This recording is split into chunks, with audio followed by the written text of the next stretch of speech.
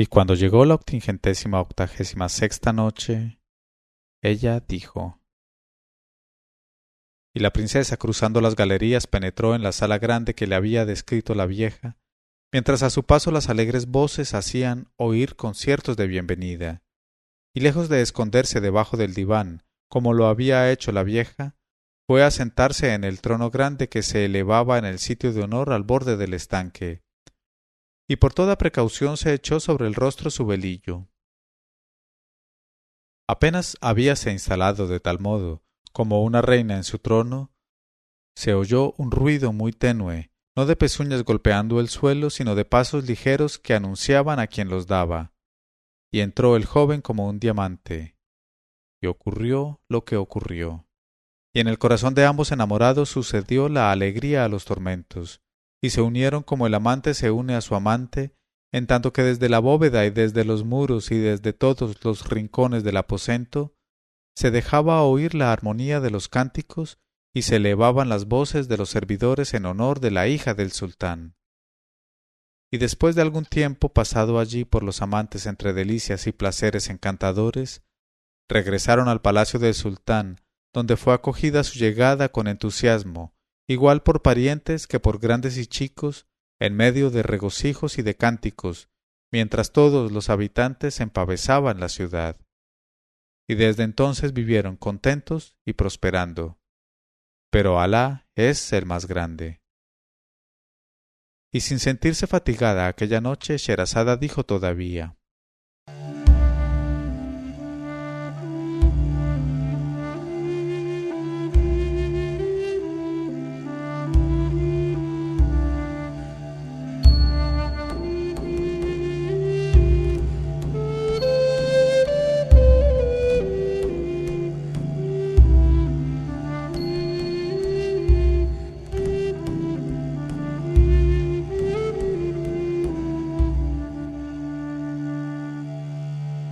Historia del hijo de rey con la tortuga gigantesca.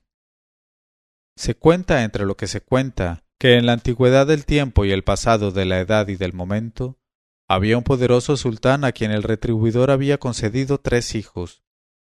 Y estos 3 hijos, que eran varones indomables y heroicos guerreros, se llamaban el mayor Shater Ali, príncipe Ali, el segundo Shater Hossein y el más pequeño Shater Mohammad. Y el tal pequeño era con mucho el más hermoso, el más valiente y el más generoso de los 3 hermanos. Y su padre los quería con igual cariño, por lo que había resuelto dejar, después de su muerte, una parte igual de sus bienes y de su reino a cada uno, porque era justo y leal, y no quería favorecer a uno con detrimento de los otros, ni perjudicar a uno en beneficio de los otros. Y cuando llegaron ellos a la edad de casarse, su padre el rey se vio perplejo y vacilante, y para tomar consejo llamó a su visir, hombre sabio, íntegro y lleno de prudencia, y le dijo: «Oh visir mío, tengo muchas ganas de hallar esposas para mis 3 hijos que están en edad de casarse, y te he llamado para contar con tu opinión sobre el particular». Y el visir reflexionó durante 1 hora de tiempo, luego levantó la cabeza y contestó: «Oh rey del tiempo, se trata de una cosa muy delicada». Después añadió: «La suerte y la mala suerte están en lo invisible, y nadie podría forzar los decretos del destino. Por eso mi idea es que los 3 hijos de nuestro señor el rey dejen a su destino la elección de sus esposas, y a tal fin lo mejor que pueden hacer los 3 príncipes es subir a la terraza de palacio con su arco y sus flechas, y allí se les vendarán los ojos y se les hará dar varias vueltas, tras de lo cual cada uno de ellos tirará una flecha desde donde se haya parado, y se visitarán las casas sobre las cuales caigan las flechas. Y nuestro señor el sultán llamará al propietario de cada una de estas casas y le pedirá en matrimonio a su hija para el príncipe propietario de la flecha correspondiente, ya que la joven habrá sido escrita así en su suerte por el destino». Cuando el sultán oyó estas palabras de su visir, le dijo: «Oh visir mío, tu consejo es un consejo excelente y tendré en cuenta tu opinión». Y al punto hizo llamar a sus 3 hijos que volvían de casa, y les participó la decisión tomada con respecto a ellos entre él y el visir, y subió con ellos a la terraza de palacio, seguido de sus visires y de todos sus dignatarios. Y cada uno de los 3 príncipes, que habían subido a la terraza con su arco y su carcaj, escogió una flecha y tendió su arco, y les vendaron los ojos. Y el hijo mayor del rey, después de que le hicieron girar sobre sí mismo, apuntó con su flecha el primero desde donde se había parado. Y la flecha, lanzada por la cuerda muy floja, voló por los aires y fue a caer en la morada de un gran señor. Y el segundo hijo del rey lanzó a su vez su flecha, que fue a caer en la terraza del oficial mayor de las tropas del reino. Y el tercer hijo del rey, que era el príncipe Shater Mohammad, lanzó su flecha en la dirección en que se había vuelto, y la flecha fue a caer en una casa a cuyo propietario no se conocía. Y fueron a visitar las 3 casas consabidas. Y resultó que la hija del gran señor y la hija del oficial del ejército eran 2 jóvenes como lunas, y sus padres llegaron al límite del contento por casarlas con 2 hijos del rey. Pero cuando fueron a visitar la tercera casa, que era aquella donde había caído la flecha de Shater Mohammad, advirtieron que no estaba habitada más que por una gigantesca tortuga solitaria. Y el sultán, padre de Shater Mohammad, y los visires y los emires y los chambelanes, vieron a la tortuga, que vivía completamente sola en aquella casa, y se asombraron prodigiosamente. Pero como ni por un instante había que pensar en dársela por esposa al príncipe Shater Mohammad, el sultán decidió repetir la experiencia, y por consiguiente el joven príncipe volvió a subir a la terraza, llevando al hombro su arco y su carcaj, y ante toda la concurrencia lanzó una segunda flecha a la suerte, y la flecha, conducida por su destino, fue a caer precisamente sobre la casa habitada por la enorme tortuga solitaria. Al ver aquello, el sultán quedó extremadamente contrariado y dijo al príncipe: «Por Alá, oh hijo mío, que la bendición no guía hoy tu mano. Ruega al profeta». Y contestó el joven: «Sean con él, con sus compañeros y con sus fieles la salutación y las bendiciones». Y el sultán repuso: «Invoca el nombre de Alá y lanza la flecha para hacer la experiencia por 3ª vez». Y dijo el joven príncipe: «En el nombre de Alá, el clemente sin límites, el misericordioso». Y aflojando su arco lanzó por 3ª vez la flecha que, dirigida por el destino, fue a caer una vez más sobre la casa en que vivía solitaria la enorme tortuga. Cuando el sultán vio sin género de duda que la prueba era tan precisa y tan fehaciente en favor de la tortuga gigantesca, decidió que su hijo menor, el príncipe Shater Mohammad, se quedase soltero, y le dijo: «Oh hijo mío, como esa tortuga no es de nuestra raza, ni de nuestra especie, ni de nuestra religión, más vale que no te cases con nadie hasta que Alá nos vuelva a su gracia». Pero Shater Mohammad exclamó: «Por los méritos del profeta, con él la plegaria y la paz, la época de mi soltería ha pasado, y puesto que la tortuga me ha sido escrita por el destino, consiento en casarme con ella». Y contestó el sultán en el límite del asombro: «Ciertamente, oh hijo mío, te ha sido escrita la tortuga por el destino, pero ¿desde cuándo los hijos de Adán toman por esposas a las tortugas? Se trata de una cosa prodigiosa». Pero el príncipe contestó: «A esa tortuga es a la que quiero por esposa y no a otra». Y el sultán, que amaba a su hijo, no intentó contrariarle ni apenarle, y volviendo de su decisión, dio su consentimiento para tan extraño matrimonio. Y se celebraron grandes fiestas y grandes regocijos y grandes festines, con danzas, cantos y conciertos de instrumentos, en honor de las bodas de Shater Ali y Shater Hossein, los 2 hijos mayores del sultán. Y cuando transcurrieron los 40 días y las 40 noches que duraron los festejos de cada boda, los 2 príncipes entraron en los aposentos de sus esposas en la noche nupcial, y consumaron su matrimonio con toda felicidad y gallardía. Pero cuando tocó el turno a las bodas del joven príncipe Shater Mohammad con su esposa la enorme tortuga solitaria, los 2 hermanos mayores y las 2 esposas de ambos hermanos, y los padres y todas las mujeres de los emires y de los dignatarios, negaron su presencia a la ceremonia y no perdonaron nada para que aquellos festejos resultasen entristecedores y lúgubres. Así es que el joven príncipe quedó muy humillado en su alma, y sufrió toda clase de vejaciones en miradas, sonrisas y espaldas vueltas. Pero en cuanto a lo que pasó durante la noche nupcial, cuando el príncipe entró en el aposento de su esposa, nadie lo pudo saber, porque todo pasó tras el velo que sólo pueden penetrar los ojos de Alá. Y lo mismo ocurrió la siguiente noche y las demás noches, y asombrándose todos de que hubiese podido celebrarse semejante unión. Y ninguno comprendía cómo un hijo de Adán podía cohabitar con una tortuga, aunque fuese tan grande como un tonel de los mayores. Y esto es lo referente a las bodas del príncipe Shater Muhammad con su esposa la tortuga. Pero lo que respecta al sultán, los años, las preocupaciones del reino y las emociones de todas clases, sin contar la pena que le había producido el matrimonio de su hijo pequeño, curvaron su espalda y adelgazaron sus huesos, y enflaqueció y amarilleó y perdió el apetito, y con sus fuerzas disminuyó su vista y se quedó completamente ciego.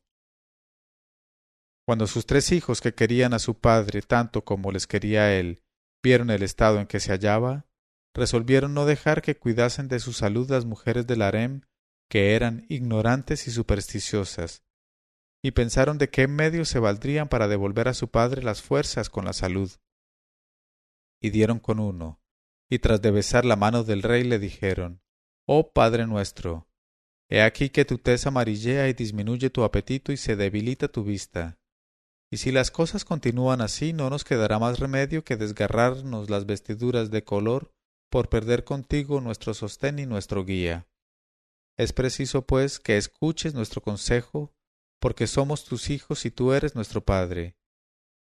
Opinamos que en adelante deben ser nuestras esposas quienes te preparen el alimento y no las mujeres de tu harén, porque nuestras esposas son muy expertas en arte culinario y guisarán para ti manjares que te devolverán el apetito, y con el apetito las fuerzas, y con las fuerzas la salud, y con la salud la excelencia de la vista y la curación de tus ojos enfermos». Y el sultán se conmovió mucho ante aquella atención de sus hijos y les contestó: «Que Alá os inunde con sus gracias, oh hijos de vuestro padre, pero eso va a ser una molestia muy grande para vuestras esposas». En este momento de su narración, Sherazada vio aparecer la mañana y se calló discretamente.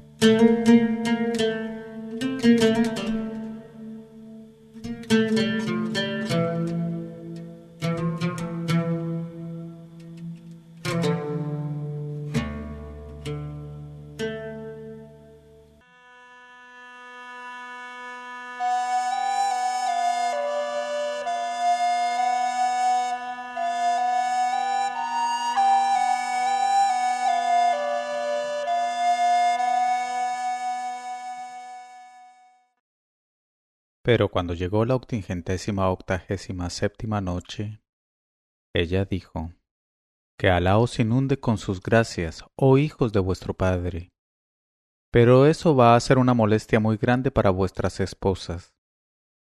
Mas ellos empezaron a protestar diciendo: «¿Una molestia, pues no son tus esclavas? ¿Y qué tienen que hacer de más urgencia que preparar manjares que contribuyan a tu restablecimiento?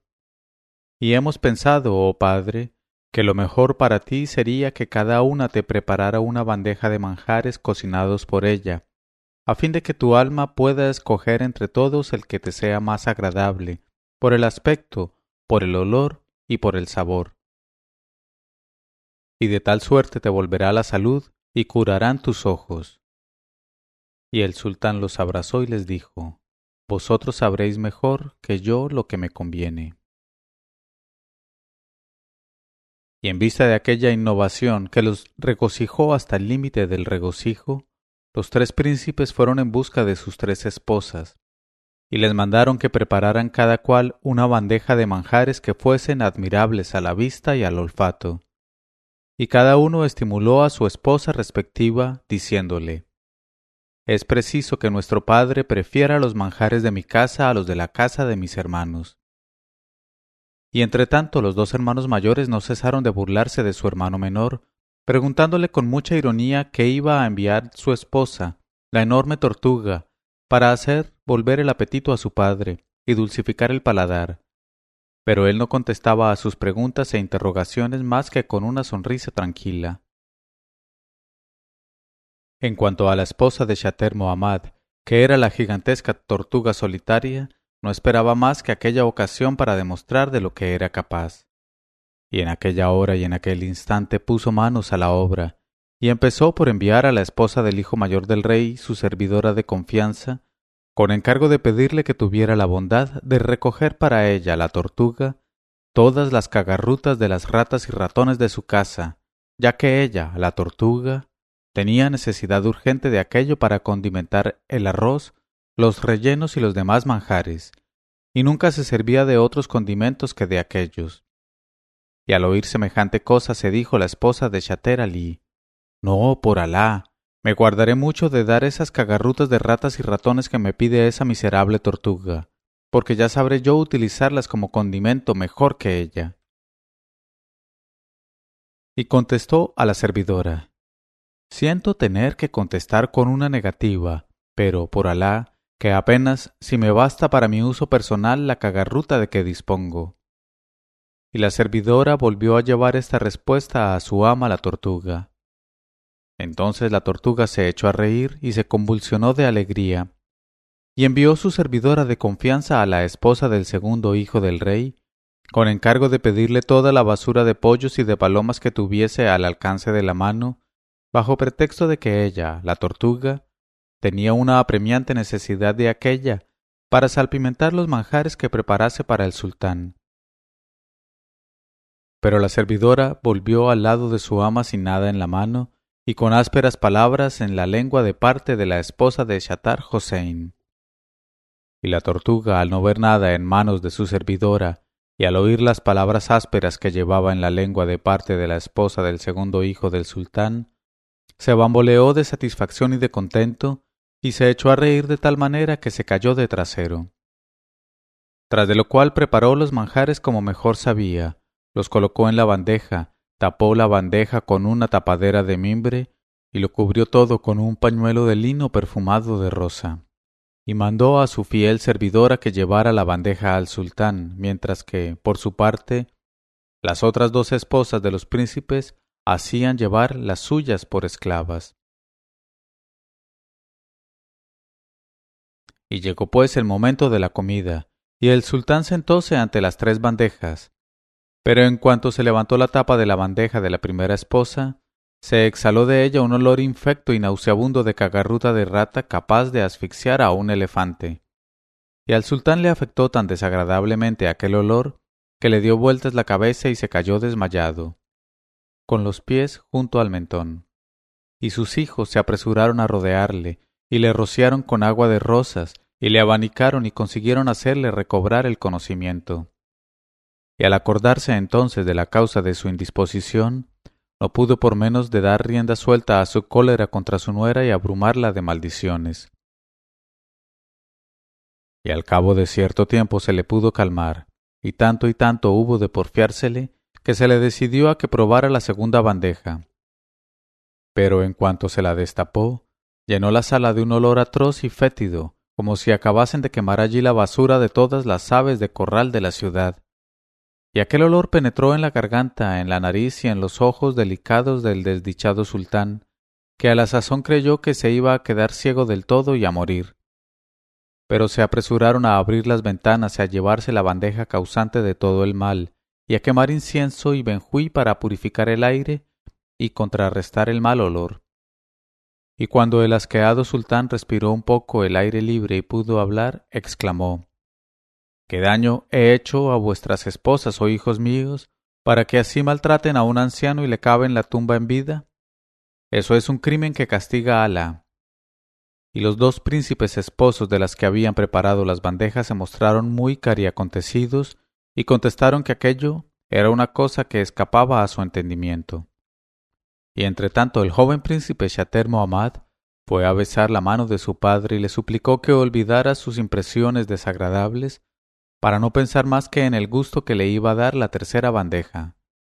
Y el sultán, al oír aquello, llegó al límite de la cólera y de la indignación y exclamó: ¿Qué dices, oh Shater Mohammad?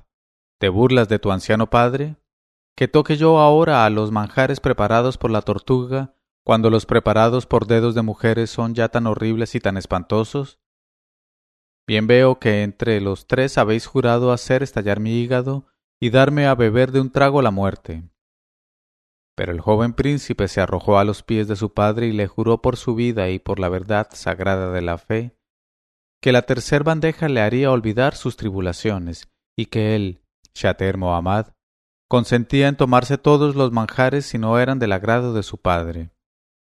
Y suplicó, y rogó, e insistió e intercedió con tanto fervor y tanta humildad en favor de la bandeja, que el rey acabó por dejarse ablandar, e hizo seña a un esclavo para que levantara la tapa de la tercer bandeja, mientras pronunciaba la fórmula: «Me refugio en Alá el Protector». Pero he aquí que al ser levantada la tapa, se desprendió de la bandeja de la tortuga un tufillo compuesto de los más suaves aromas de cocina, y tan exquisito y tan deliciosamente penetrante, que en el mismo momento se dilataron los abanicos del corazón del sultán, y se ensancharon los abanicos de sus pulmones, y se estremecieron los abanicos de sus narices, y le volvió el apetito desaparecido desde hacía tanto tiempo, y se abrieron sus ojos, y se aclaró su vista, y se le puso sonrosado el color y reposado el aspecto de su rostro, y se estuvo comiendo sin interrupción durante 1 hora de tiempo. Tras de lo cual bebió un excelente sorbete de almizcle y nieve machacada, y regoldó de gusto varias veces con regueldos que partían del fondo de su estómago satisfecho. Y en el límite de la holgura y del bienestar dio gracias por sus beneficios al retribuidor, diciéndole: Al-Gamdu Lillah. Y no supo cómo expresar a su hijo pequeño lo satisfecho que estaba de los manjares cocinados por su esposa la tortuga. Y Shater Mohammad aceptó las felicitaciones con modestia, para no dar envidia a sus hermanos e indisponerlos contra él. Y dijo a su padre: Esto, oh padre, no es más que una pequeña parte de los talentos de mi esposa. Pero si Alá quiere, día llegará en que le sea dado merecer con más razón tus cumplimientos. Y le rogó que, puesto que estaba satisfecho, fuese en lo porvenir la tortuga quien quedase encargada únicamente de suministrar todos los días las bandejas de manjares. Y el sultán aceptó diciendo: De todo corazón paternal y afectuoso, oh hijo mío. Y con aquel régimen se restableció completamente, y también se le curaron los ojos. Y para celebrar su curación y el recobro de su vista, el sultán dio en palacio una gran fiesta, con un festín magnífico, al cual convidó a sus 3 hijos con sus esposas. Y las princesas se arreglaron como mejor pudieron para presentarse al sultán, de modo que hiciesen honor a sus esposos y les blanqueasen el rostro ante su padre. Y la enorme tortuga también se arregló para que blanquease en público el rostro de su esposo a causa de la hermosura de su atavío y de la elegancia de su indumentaria. Y cuando estuvo ataviada a su gusto, mandó a su servidora de confianza que fuese a ver a la mayor de sus cuñadas para rogarle que prestase a la tortuga el pato grande que tenía en su corral, porque la tortuga se proponía ir a palacio a caballo sobre tan hermosa montura. Pero la princesa le contestó, por la mediación de la lengua de la servidora, que si ella, la princesa, tenía un pato tan hermoso, era para servirse de él para su propio uso. Y al oír esta respuesta, la tortuga se cayó de trasero a fuerza de reír, y envió a la servidora a casa de la segunda princesa con encargo de pedirle, en calidad de simple préstamo por un día, el gran macho cabrío que le pertenecía. Pero la servidora volvió al lado de su ama para transmitirle con su lengua una negativa acompañada de palabras agrias y comentarios desagradables. Y la tortuga se convulsionó y se bamboleó, y llegó al límite de la dilatación y de la holgura. Y cuando llegó la hora del festín y las mujeres de la sultana, por orden de su ama, se colocaron ordenadamente ante la puerta exterior del harén para recibir a las 3 esposas de los hijos del rey, vieron alzarse de improviso una nube de polvo que se acercó rápidamente. Y en medio de aquella nube apareció enseguida un pato gigantesco que corría a ras del suelo, espatarrado con el pescuezo estirado, agitando las alas y llevando a su lomo encaramada de cualquier manera y con la cara demudada de espanto a la primera princesa. E inmediatamente detrás de ella, a caballo sobre un macho cabrío bramador y revoltoso, toda cascarrienta y polvorienta, aparecía la segunda princesa. Y al ver aquello, el sultán y su esposa se disgustaron en extremo, y se les puso muy negro el rostro de vergüenza y de indignación. Y el sultán rompió en reprimendas y reproches contra ellas, diciéndoles: «He aquí que, no contentas con haber querido mi muerte por asfixia y envenenamiento, queréis que sea yo la burla del pueblo, y comprometernos a todos y deshonrarnos en público». Y la sultana también las recibió con palabras airadas y ojos atravesados. Y no se sabe lo que habría sucedido si no hubiesen anunciado la proximidad del cortejo de la tercera princesa. Y el corazón del sultán y el de su esposa se atemorizaron, porque se decían: «Si han venido de este modo las dos primeras, que pertenecen a nuestra especie de seres humanos, ¿cómo va a venir la tercera que pertenece a la raza de las tortugas?». E invocaron el nombre de Alá, diciendo: «No hay recurso ni refugio más que en Alá, que es grande y poderoso». Y esperaron la calamidad conteniendo la respiración. En este momento de su narración, Sherazada vio aparecer la mañana y se calló discretamente.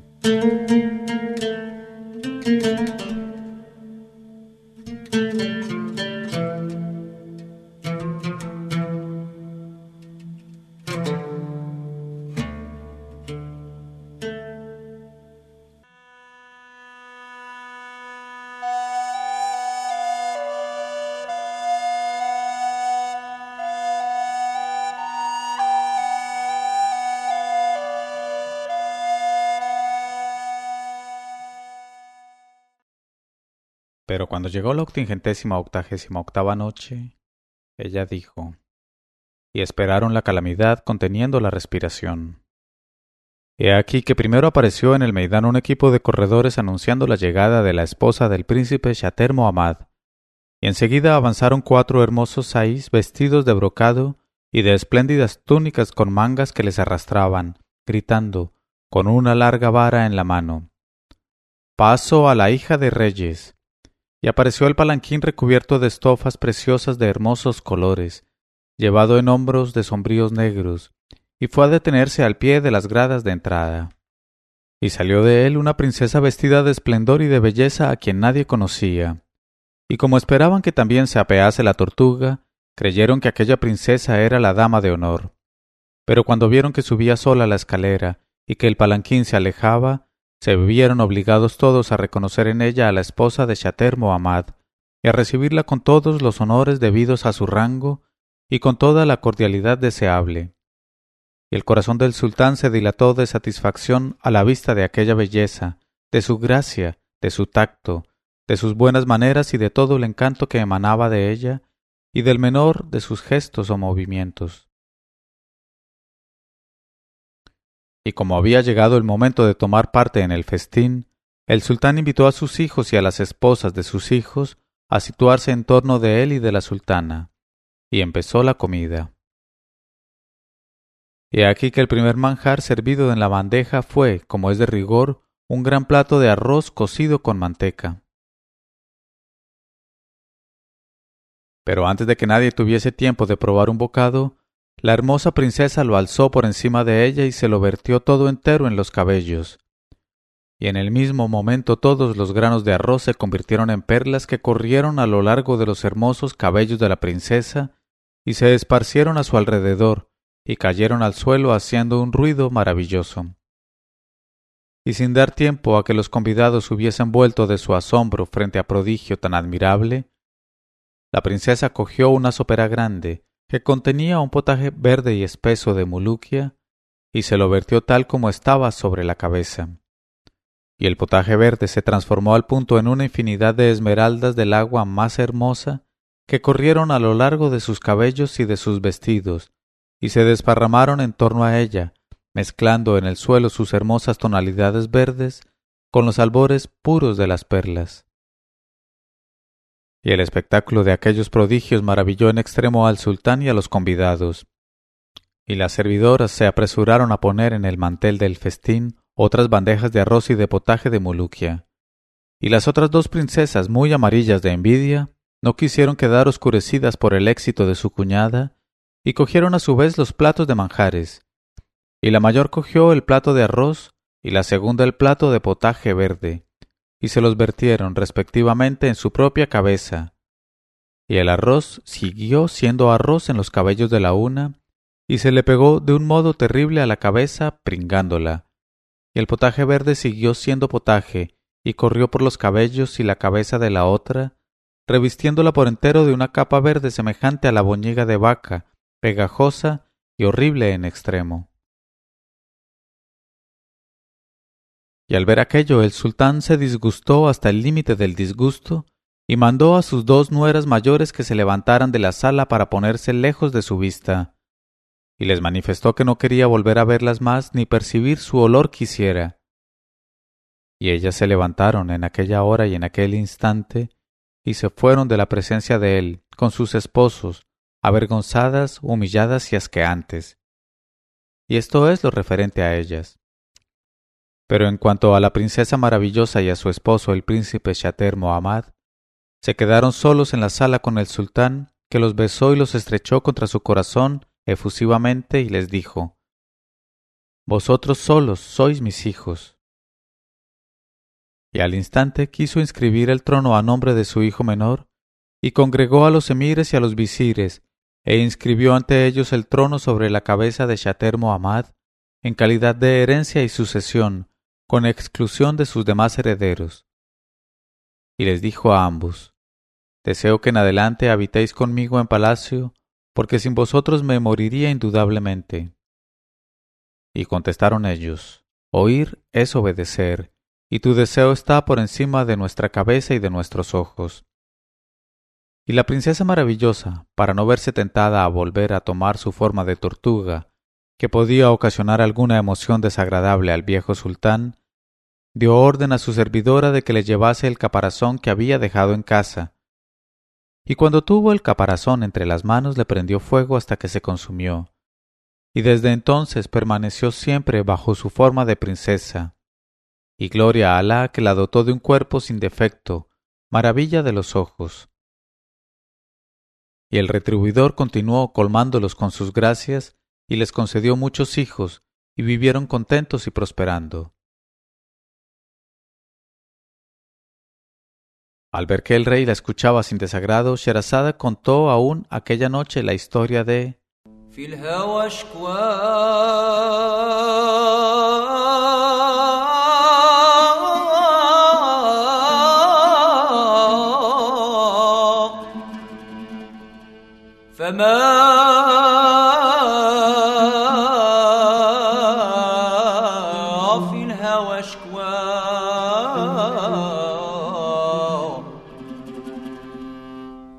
la hija del vendedor de garbanzos.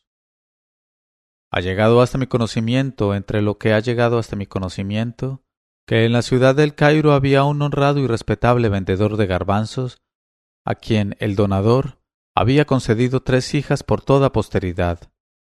Y aunque por lo general las hijas no traen consigo bendiciones, el vendedor de garbanzos aceptaba con resignación el don de su creador y profesaba mucho cariño a sus 3 hijas. Ellas, por cierto, eran como lunas, y la más pequeña superaba a sus hermanas en belleza, en encantos, en gracia, en sagacidad, en inteligencia y en perfecciones, y se llamaba Zeina.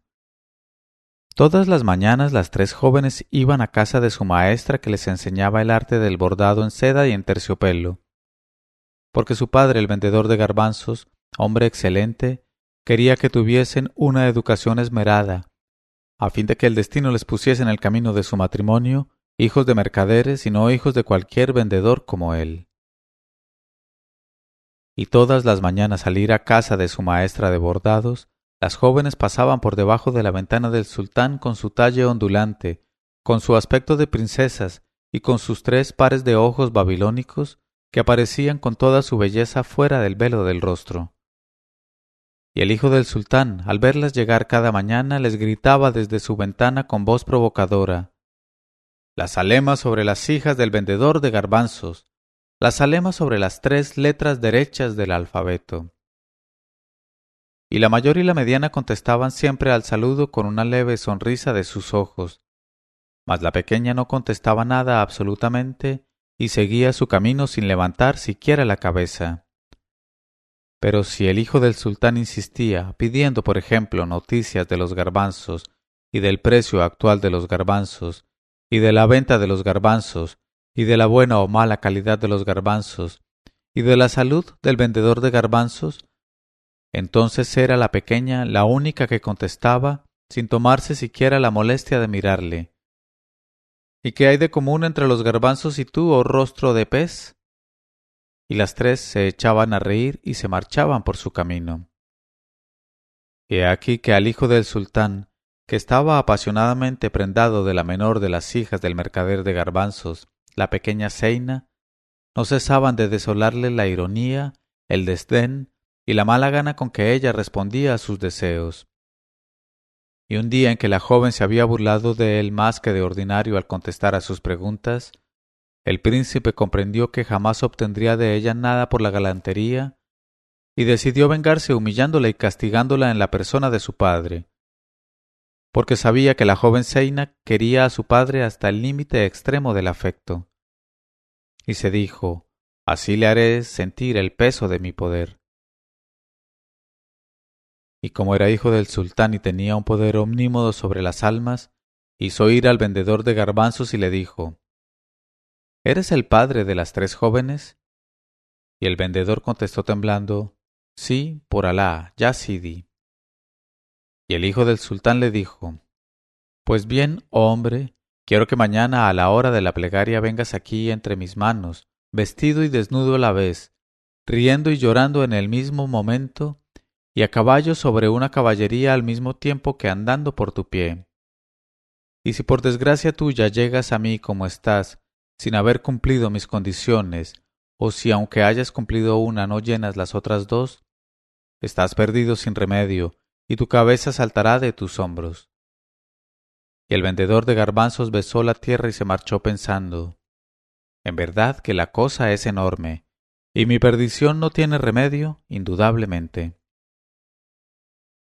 Y llegó al lado de sus hijas con el color muy amarillo, vuelto el saco de su estómago y la nariz alargada hasta sus pies. Y sus hijas vieron su inquietud y su perplejidad, y la más pequeña, que era la joven Zeina, le preguntó, ¿por qué, oh padre mío, veo amarillear tu tez y ennegrecerse el mundo ante tu rostro? Y le contestó él, oh hija mía, en mi ser íntimo llevo una calamidad y en mi pecho una opresión. Y ella le dijo, cuéntame la calamidad, oh padre, pues quizás así cese la opresión y se dilate tu pecho. En este momento de su narración, Sherazada vio aparecer la mañana y se calló discretamente.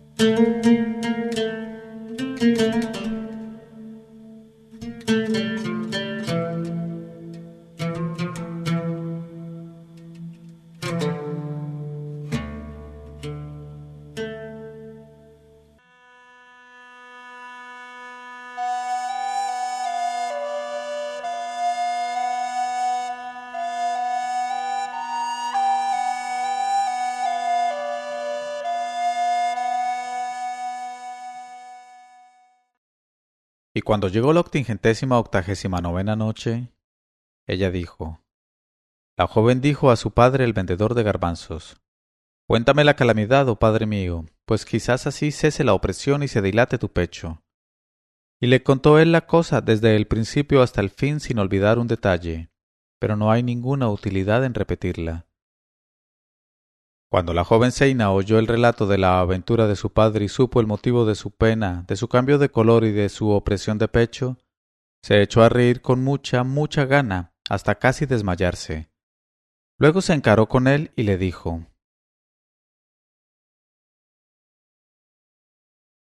«Pero, ¿no se trata más que de eso, oh padre mío? Por Alá, no tengas inquietud ni preocupaciones y sigue mis consejos, y verás cómo al hijo del sultán, a ese cualquiera le llega la vez de morderse los dedos y de reventar de despecho. Escucha». Y reflexionó un instante y dijo, En cuanto a la primera condición, no tienes más que ir a casa de nuestro vecino el pescador y rogarle que te venda una de sus redes, y me traerás esa red, y con ella te haré un traje para que te lo pongas sobre la carne, después de haberte quitado toda la ropa, y de tal suerte estarás vestido y desnudo a la vez. Y en cuanto a la segunda condición, no tienes más que coger una cebolla antes de ir al palacio del sultán, y en el umbral te frotarás con ella los ojos, y estarás llorando y risueño en el mismo momento. Y por último, en cuanto a la tercera condición, ve, oh padre, a casa de nuestro vecino el arriero, y ruégale que te deje el buche que le nació este año. Y te le llevarás, y cuando hayas llegado a casa del hijo del sultán, de ese granuja montarás en el buche, y como tocarás el suelo con los pies, andarás por tu pie al mismo tiempo que el buche avance, y de tal suerte irás montado y a pie al mismo tiempo. Y esta es mi opinión, y Alá es más poderoso y el único inteligente. Cuando el vendedor de garbanzos, padre de la ingeniosa Zeina, hubo oído estas palabras de su hija, la besó entre ambos ojos y le dijo: «Oh hija de tu padre y de tu madre, oh Zeina, quien engendra hijas como tú no muere. Gloria a quien ha puesto tanta inteligencia detrás de tu frente y tanta sagacidad en tu espíritu». Y en aquella hora y en aquel instante el mundo se blanqueó ante su rostro, huyeron de su corazón las preocupaciones y se le dilató el pecho. Y comió un bocado y bebió un jarro de agua y salió a hacer cuanto le había indicado su hija. Y al día siguiente, cuando todo estuvo dispuesto como era debido, el vendedor de garbanzos se fue a palacio y entró en el aposento del hijo del sultán de la manera y el modo requeridos, vestido y desnudo a la vez, riendo y llorando al mismo tiempo, andando y cabalgando en el mismo momento, en tanto que el borriquillo, asustado, se había puesto a rebuznar y a echar cuescos en medio de la sala de recepción. Al ver aquello, el hijo del sultán llegó al límite del furor y del despecho, y como no podía hacer sufrir al vendedor de garbanzos el trato con que le había amenazado, pues había cumplido las condiciones requeridas, sintió que la bolsa de hiel estaba a punto de estallarle en el hígado, y se juró a sí mismo vengarse en la propia joven, exterminándola sin remisión, y echó al vendedor de garbanzos, y se puso a meditar el plan de sus acechanzas contra la joven. Y he aquí lo referente a él. Pero por lo que respecta a la joven Zeina, como estaba llena de previsión, y sus ojos veían desde lejos, y su nariz olfateaba la proximidad de los acontecimientos, sospechó enseguida, por la manera como su padre le contó el estado de furor en que se hallaba el hijo del sultán, que aquel mal sujeto iba a atacarla de un modo peligroso. Y se dijo: «Antes de que nos ataque, ataquémosle». Y se irguió sobre ambos pies y fue en busca de un armero muy experto en su oficio y le dijo: «Quiero, oh padre de manos hábiles, que me fabriques a mi medida una armadura toda de acero y perneras y brazaletes y un casco del mismo metal. Pero es preciso que todos estos objetos estén hechos de tal manera que al menor movimiento en la marcha o al menor contacto produzcan un ruido ensordecedor y un estrépito espantoso». Y el armero contestó con el oído y la obediencia, y no tardó en entregarle los objetos consabidos tales como los había encargado. He aquí que cuando llegó la noche la joven Zeina se disfrazó terriblemente, poniéndose el traje de hierro, y se echó al bolsillo un par de tijeras y una navaja de afeitar, y cogió en la mano una horquilla puntiaguda y se dirigió así a palacio. Y en cuanto desde lejos vieron llegar a aquel guerrero espantable, el portero y los guardias de palacio huyeron en todas direcciones. Y en el interior del palacio los esclavos siguieron el ejemplo del portero y de los guardias, y cada cual se apresuró a esconderse para resguardarse en cualquier rincón seguro, aterrados por el estrépito ensordecedor que producían las diversas partes del traje de hierro, y por el aspecto amedrentador de quien lo llevaba, y por la horquilla que blandía.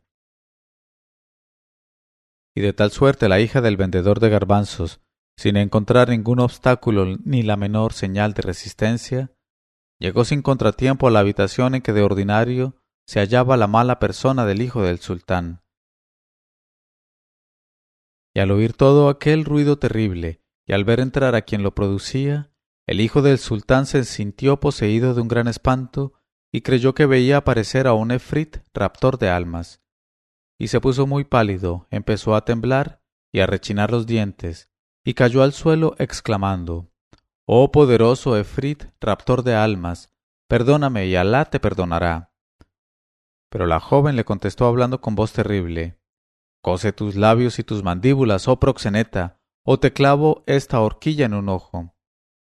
Y el asustado mozo juntó sus labios y sus mandíbulas, y no se atrevió a decir una palabra ni a hacer un movimiento. Y la hija del vendedor de garbanzos se acercó a él, que estaba tendido en el suelo, inmóvil y desmayado, y sacando las tijeras y la navaja, le afeitó la mitad de sus tiernos bigotes, el lado izquierdo de su barba, el lado derecho de sus cabellos y ambas cejas, tras de lo cual le restregó la cara con estiércol de asno y le metió un pedazo en la boca.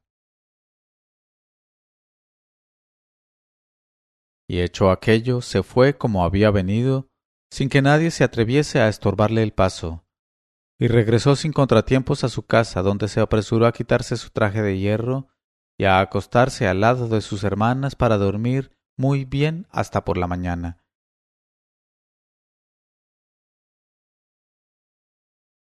Y aquel día, como de ordinario, después de lavarse y peinarse y arreglarse, las tres hermanas salieron de su casa para ir a casa de su maestra de bordado. Y como todas las mañanas pasaron por debajo de la ventana del hijo del sultán, y le vieron sentado junto a la ventana según su costumbre, pero con la cara y la cabeza rebozadas en un pañuelo, de modo que sólo tenía al descubierto los ojos. Y las tres, comportándose con él al revés de como lo hacían por lo general, le miraron con insistencia y coquetería. Y el hijo del sultán se dijo: «No sé, pero me parece que se amansan. ¿Acaso sea porque el pañuelo que me envuelve la cabeza y el rostro hace que resulten más hermosos mis ojos?» Y les gritó: las tres letras derechas del alfabeto, oh hijas de mi corazón, las alemas sobre vosotras tres. ¿Cómo van los garbanzos esta mañana? Y la más joven de las tres hermanas, la pequeña Zeina, levantó la cabeza hacia él y contestó por sus hermanas: Walá, y las alemas sobre ti, oh rostro entrapado. ¿Cómo tienes esta mañana el lado izquierdo de tu barba y de tus bigotes? ¿Y cómo tienes la mitad derecha del cráneo? ¿Y cómo están tus hermosas cejas? ¿Y has encontrado de tu gusto el estiércol de asno, oh querido mío? Ojalá haya sido de deliciosa digestión para tu corazón. Y así diciendo echó a correr con sus hermanas, riendo a carcajadas, y haciendo desde lejos al hijo del sultán muecas burlonas y provocativas. Esto fue todo. Y al oír y ver, el hijo del sultán comprendió, sin quedarle lugar a duda, que el efrit de la noche anterior no era otro que la hija del vendedor de garbanzos. Y en el límite de la rabia sintió que se le subía a la nariz la hiel de su vejiga, y juró que se apoderaría de la joven o moriría. Y tras de combinar su plan, esperó algún tiempo para que le creciesen la barba, los bigotes, las cejas y los cabellos, e hizo ir a su presencia al vendedor de garbanzos, padre de su joven adversaria, el cual se dijo, dirigiéndose al palacio: «¿Quién sabe qué calamidad me prepara ahora ese proxeneta?». Y llegó muy seguro entre las manos del hijo del sultán, que le dijo: «Oh hombre, quiero que me concedas en matrimonio a tu tercera hija, de quien estoy locamente prendado. Y como te atrevas a rehusármela, tu cabeza saltará de tus hombros». Y el vendedor de garbanzos contestó: «No hay inconveniente, pero concédame un plazo el hijo de nuestro amo el sultán, a fin de que vaya yo a consultar a mi hija antes de casarla».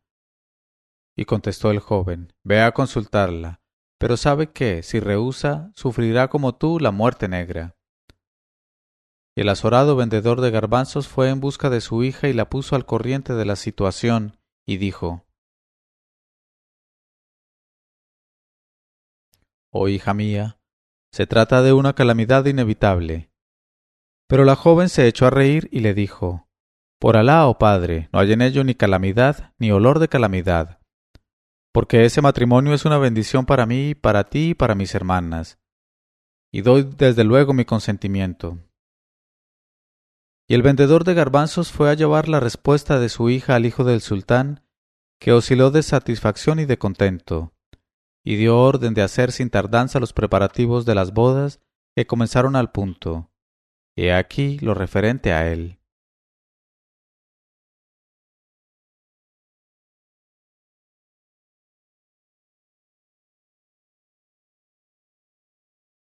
Pero en cuanto a la joven, fue en busca de un confitero experto en el arte de confeccionar muñecas de azúcar y le dijo: Deseo de ti que hagas una muñeca toda de azúcar, que sea de mi estatura y tenga mis facciones y mi color, con cabellos de azúcar hilado y hermosos ojos negros, y boca pequeña y nariz bonita, y largas cejas rectas, y con todo lo necesario en las demás partes.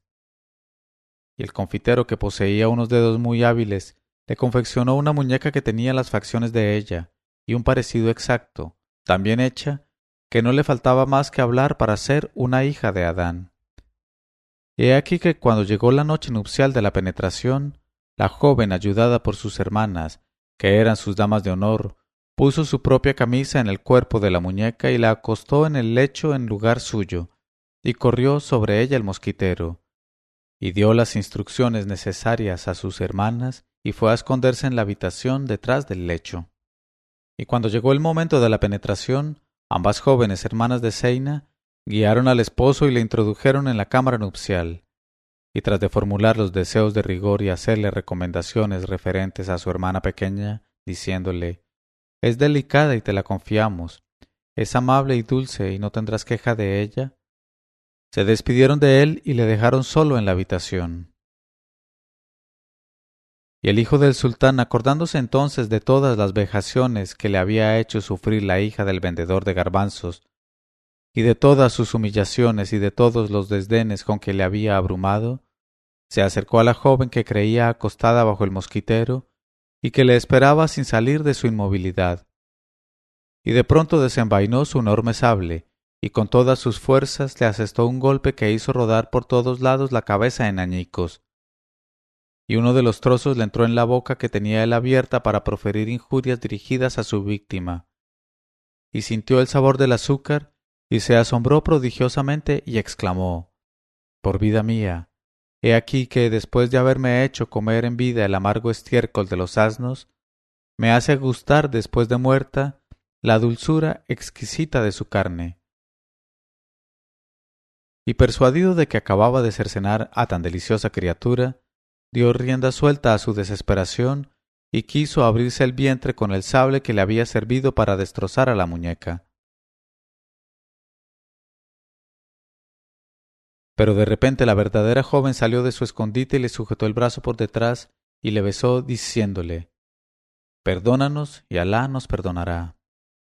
Y el hijo del sultán olvidó todas sus tribulaciones al ver la sonrisa de la exquisita adolescente a quien había deseado tanto, y la perdonó y la amó, y vivieron prósperamente, dejando numerosa posteridad. Y como Sherazada no se sentía fatigada aquella noche, contó aún al rey Shahriar la historia siguiente, que es la del desligador.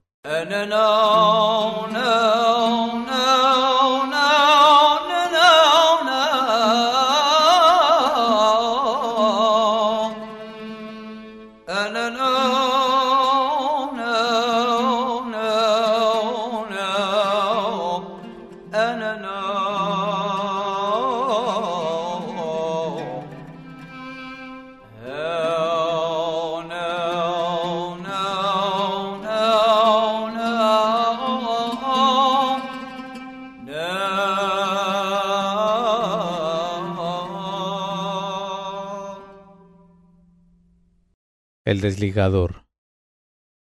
Se cuenta que en la ciudad de Damasco, en el país de Sham, había en su tienda un joven mercader que era cual la luna en su 14ª noche, tan hermoso y atrayente que ni uno solo de los compradores del zoco se resistía a su maravillosa belleza, porque era, en verdad, una alegría para los ojos que le miraban y una condenación para el alma del espectador. Y de él es de quien ha dicho el poeta: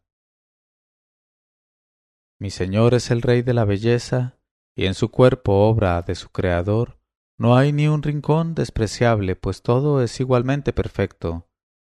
Son sus formas tan delicadas como duro es su corazón. Sus rasgados ojos declaran la guerra a los indiferentes y producen incendios en los corazones más fríos. Sus cabellos son enroscados y negros como escorpiones. Su talle flexible como la rama del árbol ban y fino como el tallo del bambú. Y su grupa, que es notable, tiembla cuando se balancea como la leche cuajada en la escudilla del beduino. Un día entre los días el joven, como de ordinario, estaba sentado delante de su tienda, con sus grandes ojos negros y la seducción de su rostro, cuando entró una dama para hacer compras, y la recibió él con dignidad, y trabaron conversación acerca de la venta y la compra. Pero al cabo de un momento, absolutamente subyugada por sus encantos, le dijo la dama: «Oh rostro de luna, quisiera volver a verte mañana, y quedarás contento de mí». Y le dejó tras de comprar algo que pagó sin regatear, y se fue por su camino. Y como le había prometido, volvió a la tienda al día siguiente a la misma hora, pero llevaba de la mano a una adolescente mucho más joven que ella, y más bonita y más atractiva y más deseable. Y el joven mercader, al ver a la recién llegada, no se ocupó ya más que de ella, y no reparó en la primera más que si no la viese. Y ésta acabó por decirle al oído: «Oh rostro bendito, por Alá que no has escogido mal, y si quieres serviré de intermediaria entre tú y esta adolescente, que es mi propia hija». Y dijo el joven: «En tu mano está la bendición, oh dama selecta. Ciertamente por el profeta, con él la plegaria y la paz, es extremado mi deseo de esta adolescente hija tuya. Pero ay, el deseo no es la realidad, y a juzgar por las apariencias, tu hija es demasiado rica para mí». Pero ella protestó diciendo: «Por el profeta, oh hijo mío, no te preocupes de eso, porque te hacemos gracia de la dote que el esposo debe inscribir a nombre de la esposa, y tomamos a nuestro cargo todos los gastos de la boda y demás dispendios.